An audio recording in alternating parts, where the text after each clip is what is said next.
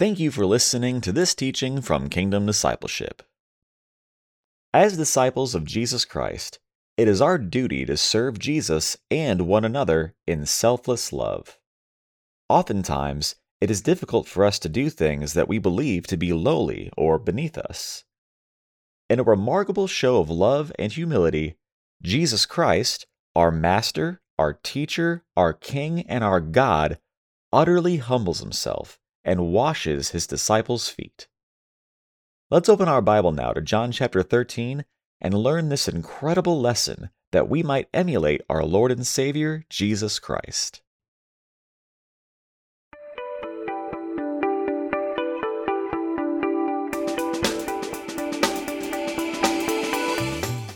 Well, good morning. Welcome to another teaching. It's a Wednesday morning here in Texas, and hopefully y'all just loving on Jesus, spending time with Jesus, and just growing to know and love him. We say it over and over. There is nothing more edifying in our lives, nothing more beneficial in our lives in any manner or in any way than the time we spend with Jesus, time spent reading, studying, memorizing the Word of God, obviously obeying the Scriptures, obeying the Word of God, time spent in prayer and thanksgiving, time spent in praise and worship, time spent in community with other believers around Jesus and talking about Jesus. And so that's the meaning of life. So thank you, Lord Jesus. Today we're going to begin John chapter 13. I'd imagine it'd be around four or so, 3 or 4 teachings in John 13. I imagine it'd be closer to 4, but we'll see. And incredible chapter. We're going to do today probably the first, hopefully 11 verses. I want to give a shout out to Ian and Chloe, soon to be Mr. and Mrs. Ian Poteet. Their wedding is tomorrow. Thank you, Lord Jesus. And it's just an exciting time. So, Father, we just thank you for your word. We thank you for your mercy and favor and goodness on our lives, Father. And Father, above all, we thank you for Jesus, our only Lord and Savior and Master and King. Lord Jesus, we thank you for coming and living a perfect life for us and dying a perfect death for us, and we thank you today that you are alive and risen. Holy Spirit, we ask you to lead us and guide us now as we open your word and give us eyes that see and ears that hear. And Father, we do want to pray a special blessing over Ian and Chloe as they get ready to get married tomorrow. Father, we just pray a day of favor and blessing and peace and wonder and joy and just a time of your presence. Lord Jesus, we pray that you would manifest your presence at their wedding, Lord. We pray, Holy Spirit, that the name of our Lord and Savior, Jesus Christ, would be glorified in the wedding of Ian and Chloe Poteet. So, Father, we commit this wedding into your hands and this time into your hands. In Jesus' name, amen and amen. All right, exciting stuff here. John chapter 13, verse 1 to 11. It was just before the Passover feast. Jesus knew that the time had come for him to leave this world and go to the Father. Having loved his own who were in the world, he now showed them the full extent of his love. The evening meal was being served, and the devil had already prompted Judas Iscariot, son of Simon, to betray Jesus.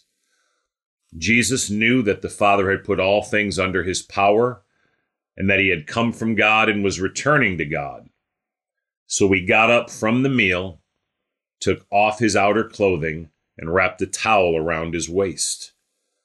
After that, he poured water into a basin and began to wash his disciples' feet, drying them with the towel that was wrapped around him. He came to Simon Peter, who said to him, "Lord, are you going to wash my feet?" Jesus replied, "You do not realize now what I am doing, but later you will understand." "No," said Peter, "you shall never wash my feet." Jesus answered, "Unless I wash you, you have no part with me." "Then, Lord," Simon Peter replied, "not just my feet, but my hands and my head as well."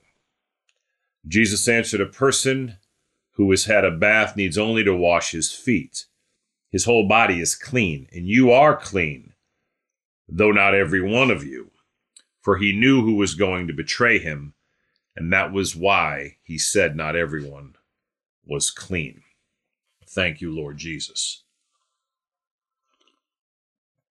All right. Incredible just account here of Jesus washing his disciples' feet. We've said this before, that the washing of feet was reserved for slaves. The lowest of society would do this. And, oftentimes, even then, it would be considered to be such a base task that it would be a lot to ask even for them to do it. Never, ever, ever would a master or a teacher wash his students' feet. It could be shown as an incredible sign of love and humility. Like, students would never be asked to wash their master's feet because, again, the task was considered so base. Just think of the most base, foul task you can think of, and that's how this was viewed. So even if you had the most profound teacher, you would never be asked to wash his feet. That's how low this task was. If a student ever washed their master's feet, again, it was considered an overwhelming act of humility. Never, ever, ever would a teacher or the master of the students, never would they wash their students' feet. Inconceivable. Again, because this is such a lowly and base task. And yet here we have the teacher, capital T.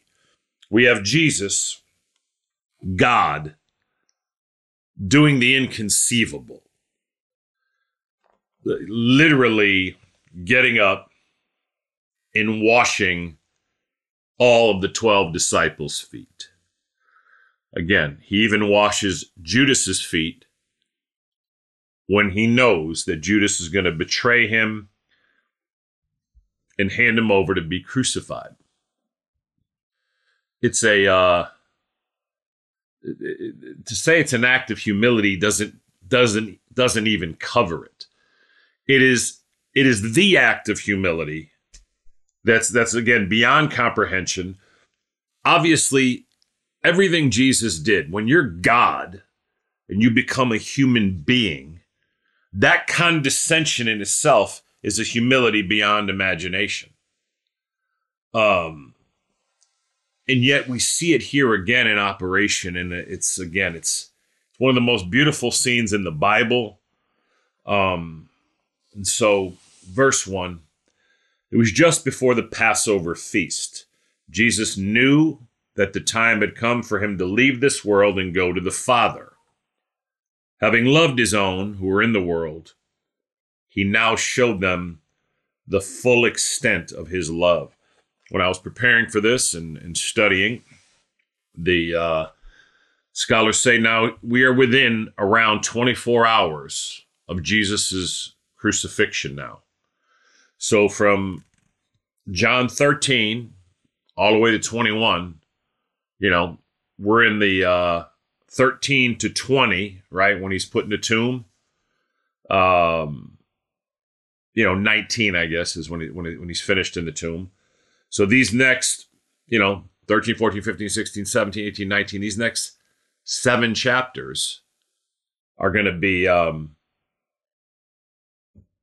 in the last 24 hours of Jesus's life. It says that Jesus knew that the time had come for him to leave this world and would go to the Father. Now he always knew, right? As it says earlier, I believe in John 3, might be around verse 35. I'll have to go look there.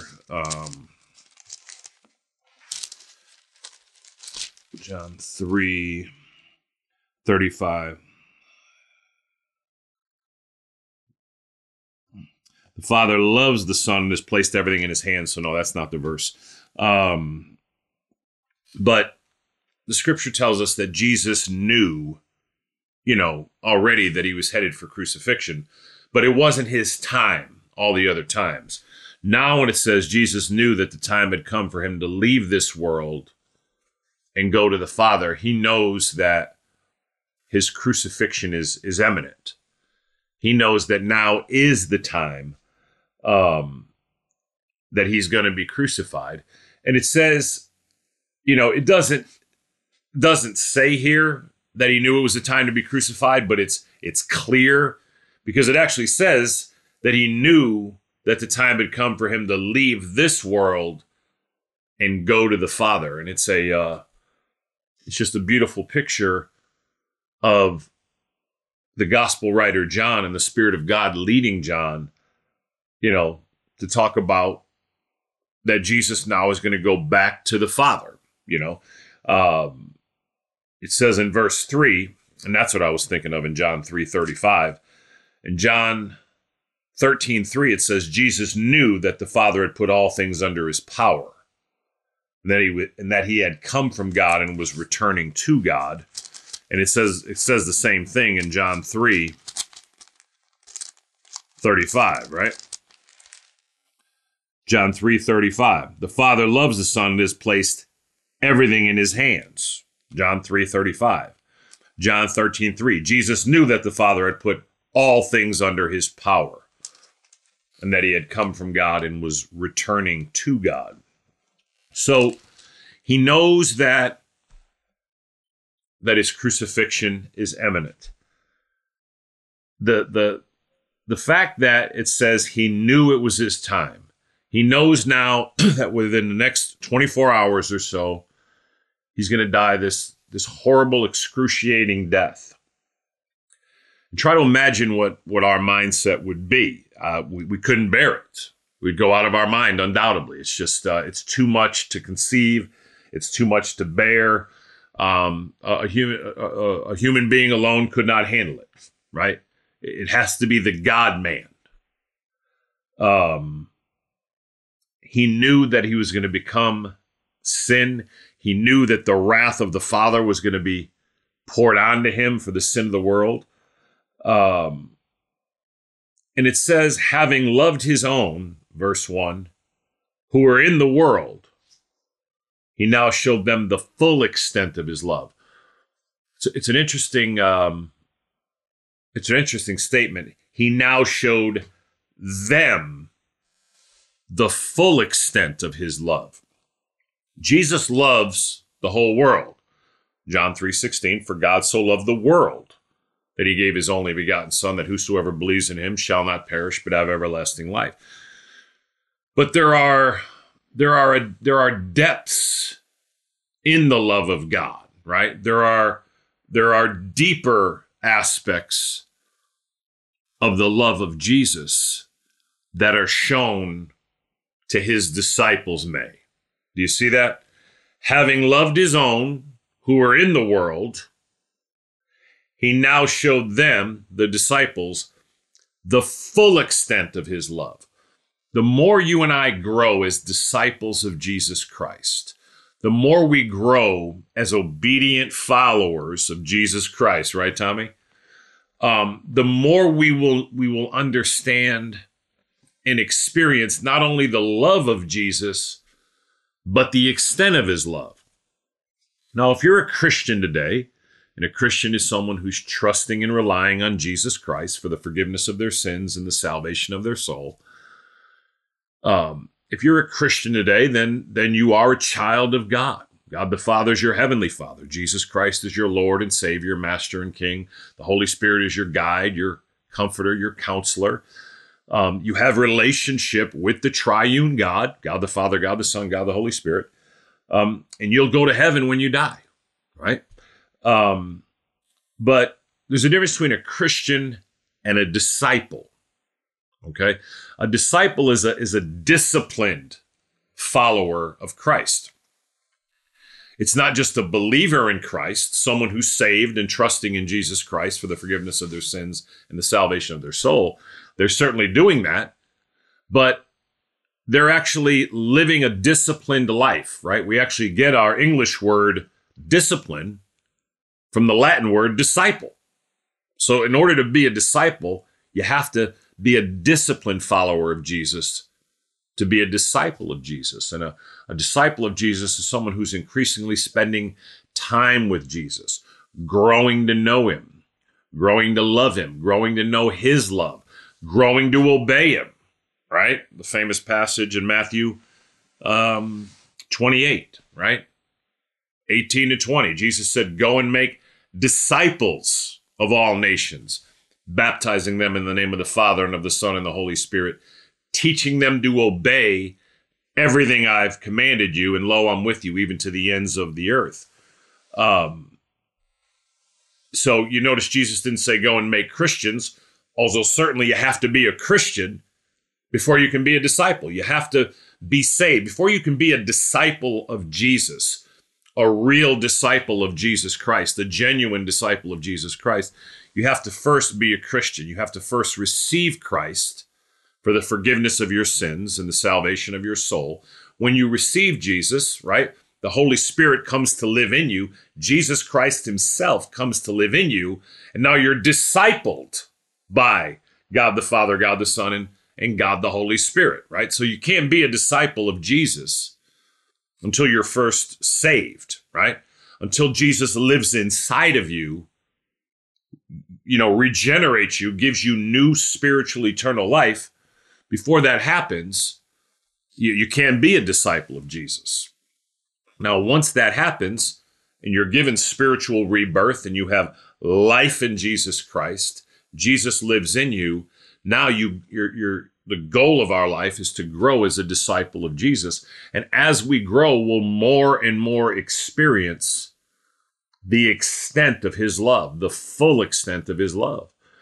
And that's going to be dependent on, first of all, us being disciples, because you can see here, these are his disciples, right? Having loved his own who are in the world, his disciples, he now showed them the full extent of his love. And that ought to be the desire of our hearts, is to know the love of Christ more and more and more deeply, and obviously respond to that by loving him and loving others as he's commanded us to do, right? He now showed them the full extent of his love. Verse 2, the evening meal was being served, and the devil had already prompted Judas Iscariot, son of Simon, to betray Jesus. It's a horrible, horrible scripture. Jesus makes it clear that Judas was never saved, right? He was one of the 12 disciples, but he was never a genuine disciple. He was never a real disciple of Jesus, right? He was not clean, right? Jesus is going to tell us down here to Peter, and he's talking to Peter here when he tells Peter that, unless I wash you, you have no place in me, that there has to be a cleansing, a spiritual cleansing, which this washing is a physical, symbolic picture of. And Jesus says in verse 10, a person who has had a bath needs only to wash his feet. His whole body's clean, meaning if you've been bathed in the blood of Jesus Christ, that's powerful, right? Like May? If you've been bathed in the blood of Jesus Christ. Verse 10, Jesus answered, a person who has had a bath needs only to wash his feet. His whole body is clean. Again, if you've been bathed in the blood of Jesus Christ, if you're trusting and relying on Jesus Christ, then you're clean, right? You're spiritually alive. You've been given spiritual rebirth. You've been cleansed spiritually of your sin by the blood of Christ, right? And then he says to Peter, and you are clean, right? you have been bathed in my blood. You have been cleansed of your sin. But then he says this, though not every one of you. Verse 11, for he knew who was going to betray him. And that was why he said not everyone was clean. So Judas was never saved. Judas was never a Christian. Judas was never a real disciple of Jesus. And, the scripture, says a lot about him. It says that he used to help himself, right? We read in, remember in chapter 12, the beginning of the last chapter, that he used to help himself to what was in the money bag, right? Verse 6 of chapter 12, he did not say this because he cared about the poor, speaking about Judas, but because he was a thief. As keeper of the money bag, he used to help himself to what was put into it. And some scholars say that this is where he opened his heart and gave an open door to Satan. Satan cannot just overtake you, okay? You have to give spiritual enemies massive open doors in your life for them to have such an influence on you, right? Now, if you're in Jesus Christ today, if you're a Christian and Jesus lives in you, you cannot be possessed by a demon or by Satan. You can be oppressed, right? The spiritual forces of evil in the heavenly realms, the demons, they can still oppress you, right? They can still, bring you ungodly thoughts, right? The battleground for the enemy is your mind. But they cannot possess you.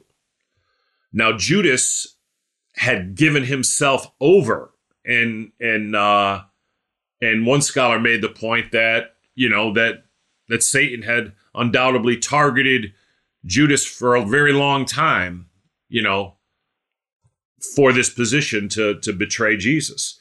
Again, it's a horribly sad account. And Jesus is going to even wash Judas's feet again. And that just, again, what that speaks of, the love of Christ in that moment is just, again, it's beyond comprehension. That he knows that it's Judas who's going to turn him over to be crucified. And yet in such love, he knows that Judas is just an instrument and that the devil is behind this. But again, Judas gave himself over to this. And so, at whatever place we are today, the first thing is, if you're not a Christian, Romans 10:13 says that everyone who calls on the name of the Lord will be saved. It's not the words that save us, but we communicate our heart to the Lord, right? A Christian is someone who's acknowledged their sinfulness. They agree with the word of God that they're sinful.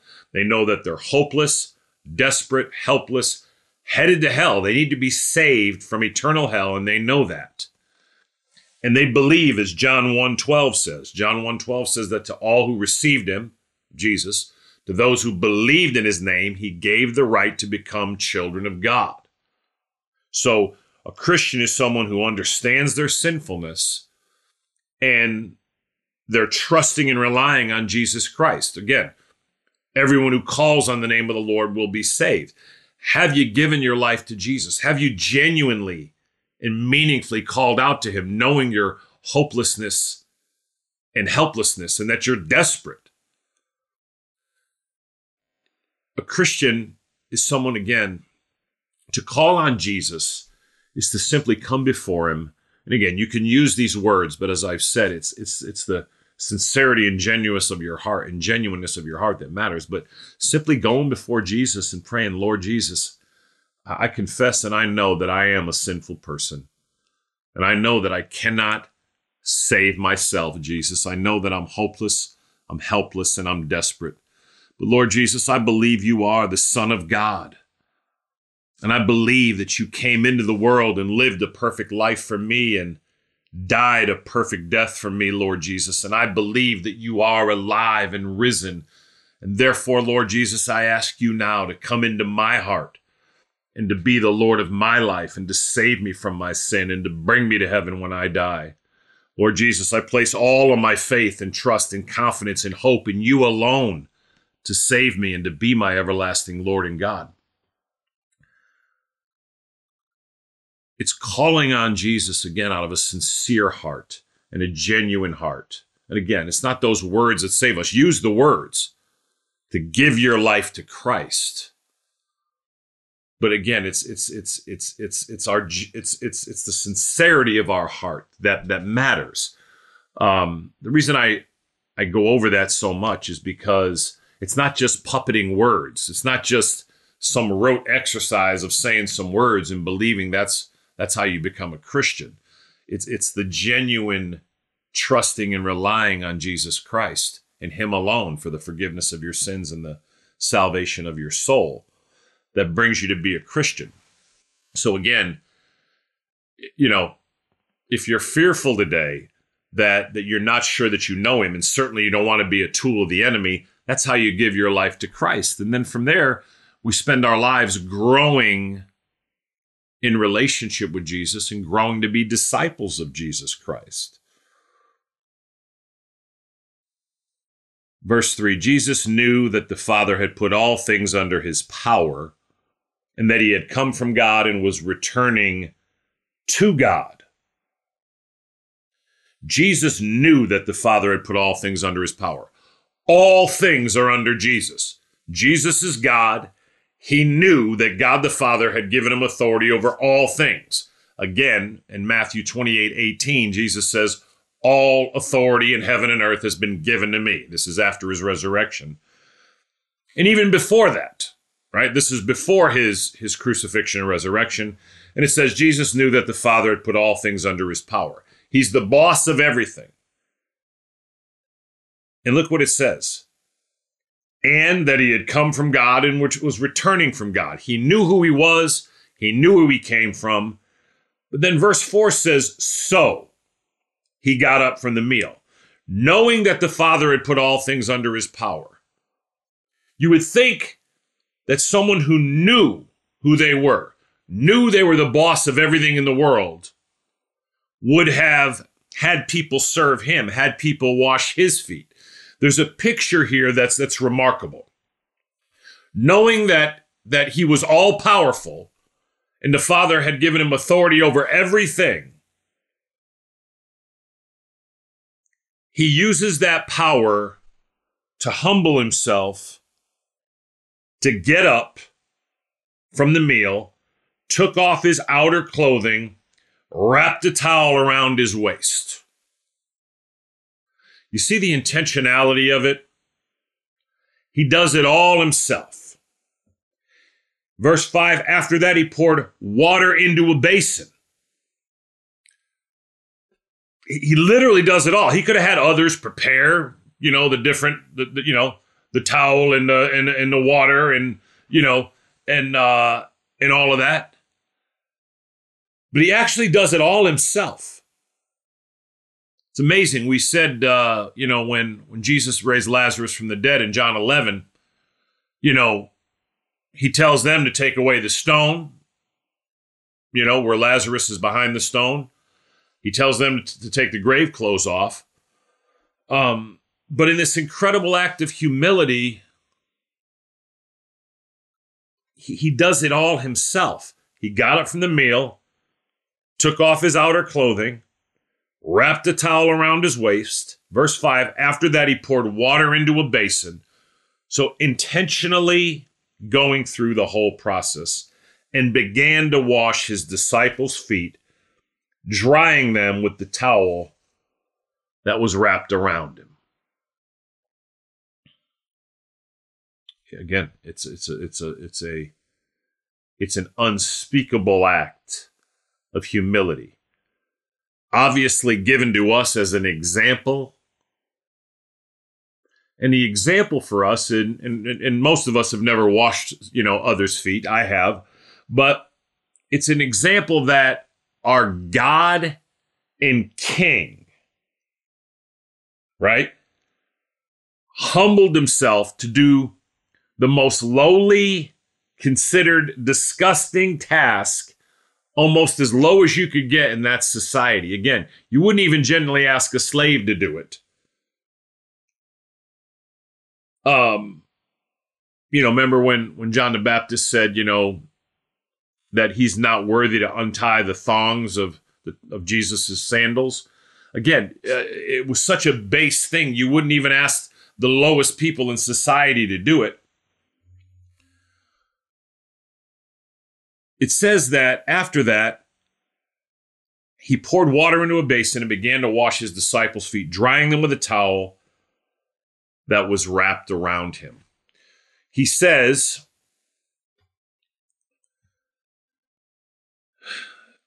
and we're not going to get into this time. He's going to say in verse 12, "You call me teacher and Lord, and rightly so, for that is what I am. Now that I, your Lord and teacher, have washed your feet, you also should wash one another's feet."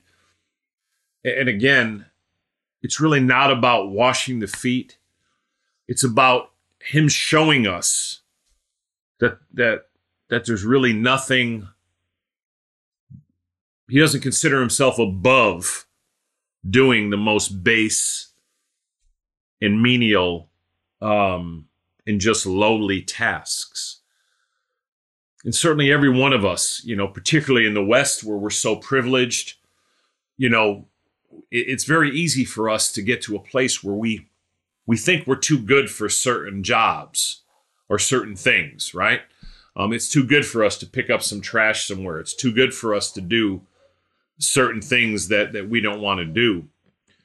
And what Jesus is showing us here is that we ought to serve one another in as much serving him and whatever's put before us, right? That nothing ought to be below us in Jesus Christ. And Father, I do ask you to forgive us, to forgive me where we have, where I have just acted as if and behaved in ways where something is above me, Lord. Lord Jesus, I ask you to, or is below me. I ask you to just to have mercy on us, Lord Jesus. And Holy Spirit, I ask you to convict us that we might begin to live our lives in this way. Have mercy, Lord. Verse 6, he came to Simon Peter, who said to him, "Lord, are you going to wash my feet?" Now Peter's seen him wash others, disciples, and says, "Are you going to wash my feet?" Verse 7, Jesus replied, "You do not realize now what I am doing, but later you will understand." Now again, this is interesting because Peter is going to go back and forth with him, and he shouldn't. You see in verse 8, "No," said Peter, "you shall never wash my feet." So again, he's telling Peter, it's almost like Peter sees the other disciples having their feet washed, but it's almost like he's acting overly pious. And, all of us, would have wanted to say that, right? But Jesus knows what he's doing. Simon Peter says, "No," said Peter, "you shall never wash my feet." Jesus answered, "Unless I wash you, you have no part with me." Every human being in the world, all 8 billion people, need to be washed in the blood of Jesus Christ, need to be cleansed of our sin. We all need a spiritual cleansing that can only come in and through Jesus Christ. And so then, after Peter says, "No, you shall never wash my feet," Jesus says, "Unless I wash you, you have no part with me." So then Peter goes the other way around. Then Lord, Simon Peter replied, "Not just my feet, but my hands and my head as well." And so now he cuts to the other side. And again, remember we always say Romans 15:4 says that everything that was written in the past was written to teach us or instruct us. This attitude in Simon Peter, if you look inside yourself, we should all be able to see this in this back and forth, just some of the rebellion in our own hearts. Peter says to him, "Lord, are you going to wash my feet?" Peter already knows what's happening. He sees Jesus washing the other disciples' feet. Jesus tells him plainly in verse 7. Jesus replied, "You do not realize now what I am doing, but later you will understand." So, hear the words. He explains to Peter, you don't understand. You do not realize now what I'm doing. Yes, I'm going to wash your feet, Jesus is saying. It doesn't make sense to you, but later you'll understand. Peter pays no attention to that and says, "No," said Peter, "you shall never wash my feet." So again, he didn't listen to what Jesus just said, because Jesus just said, you don't realize now, you don't understand what I'm doing, but later you'll understand. And he still just says no. Okay? Jesus is, again, he's taken off his garment. He's on his knees. He's got a towel wrapped around his waist. He's moving a water basin around, and he's got to stop and have this discussion with Peter. And undoubtedly, I'm worse, right? How many times my Lord has tried to bless me and serve me, and I'm getting in a tit-for-tat arguing with him? You know, Scott, it's remarkable. I'm just saying, if we all look into our hearts, we can see this. I mean, this attitude in Peter is so prevalent in us all. And Father, I'm sorry. "No," said Peter, "you shall never wash my feet." Didn't pay any attention to all what Jesus said. Now, as a side note, in verse 7, you do not realize now what I'm doing, but later you'll understand. Oftentimes in our lives, we don't realize now, in the present time, what Jesus is doing. We don't understand what's happening. We don't understand why it's happening. But later we will understand. If you're a disciple of Jesus Christ and you're walking with him, oftentimes you don't understand certain circumstances and why they're happening and what's going on inside them. But later you will understand. But you need to let Jesus have his way. You need to submit to Jesus Christ. You need to obey him. So again, Peter, again, he has seen the other disciples get their feet washed. Jesus says, you don't understand. "No," said Peter, "you shall never wash my feet." So again, he has this indignance about it. And, you know, he's kind of raising himself up above the other disciples in a way, because, you know, he sees Jesus washing their feet, but he's saying, no, you know, I'm not going to allow this. Maybe those men will allow it, but I'm not going to allow it. And again, it's it's not of God, right? It's just it's a thought that comes into our heart. And again, it's so deceiving. It's something we have to really, really catch ourselves from. Jesus answered, "Unless I wash you, you have no part in me." Okay? And again, we can have no part in Jesus unless we let Jesus wash us in his blood that he shed on the cross, Lauren, for the forgiveness of our sins and the salvation of our soul. Now look what he says here, Rap, in verse 9. "Then, Lord," Simon Peter replied, "not just my feet, but my hands and my head as well." So now he goes the other way, right? So now again, he's like overly, now he's telling Jesus, right? He just refused Jesus and told him what he's not going to do. Now he's telling Jesus what he needs to do. Just a picture of my life, right, Rap? But forgive me, Lord. And again, in this, you can just see this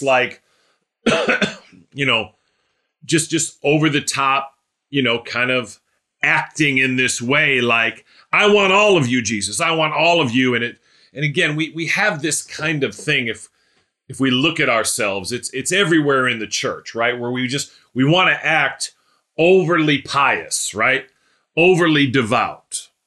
You remember when in Ecclesiastes, when Solomon said, do not be overly righteous. It might be chapter 7, I'm not sure. Do not be overly righteous or overly wicked. Don't pretend to be more righteous than you are, right? You are who you are, right?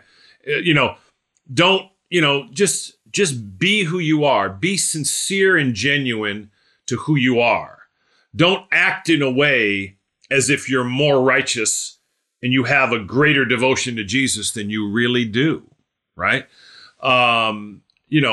and don't have false humility and pretend you're worse than you are. Don't be overly righteous or overly wicked. Just kind of be cool. You are who you are, right? It is what it is. Jesus answered, verse 10, a person who has had a bath needs only to wash his feet. His whole body is clean. So again, if you've been bathed in Jesus Christ, you're clean, you're saved, your sins are forgiven, you're going to heaven. And he says to Peter, and you are clean. So Peter has been bathed in the blood of Jesus, right? Now again, all of this is a picture, right? Jesus has bathed Peter. Peter is going to be bathed in the blood of Christ and is saved, right? Peter's belief is genuine, right? He's genuinely trusting and believing in Jesus as the Son of God and the Savior of the world. And he's clean. But then Jesus says, though not every one of you, as we talked about, verse 11, for he knew who was going to betray him, and that was why he said, not everyone was clean.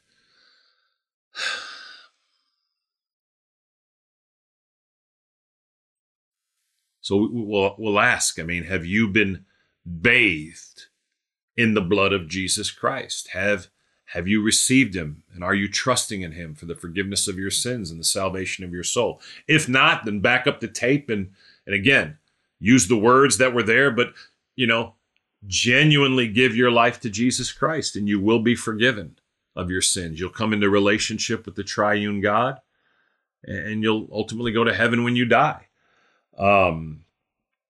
Because a person who has had a bath needs only to wash his feet. His whole body is clean. And you are clean. Are you clean today? Are you clean? All of us, even as Christians and as disciples of Jesus, we still have to go out into the world, right?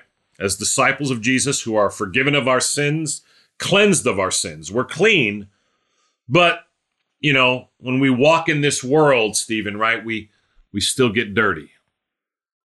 When we walk around in this world, we still get dirty, and by the mercy, the incalculable mercy of our God, Jesus still will wash us and cleanse us of the world that gets on us, of the dirt that gets on us.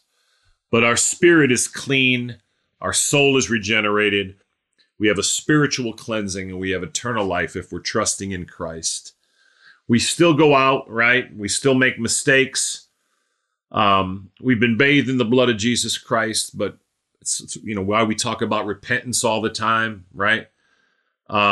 Is because we can still get the dirt of this world on us while we live in this life. So, Father, we thank you for your mercy and goodness on our lives. We thank you for your favor and your grace.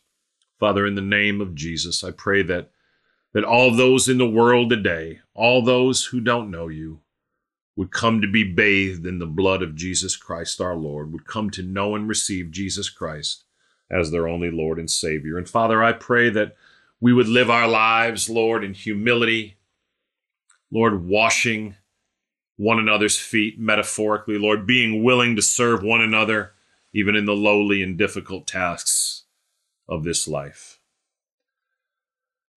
Father, we love you and we bless you. We thank you for your word.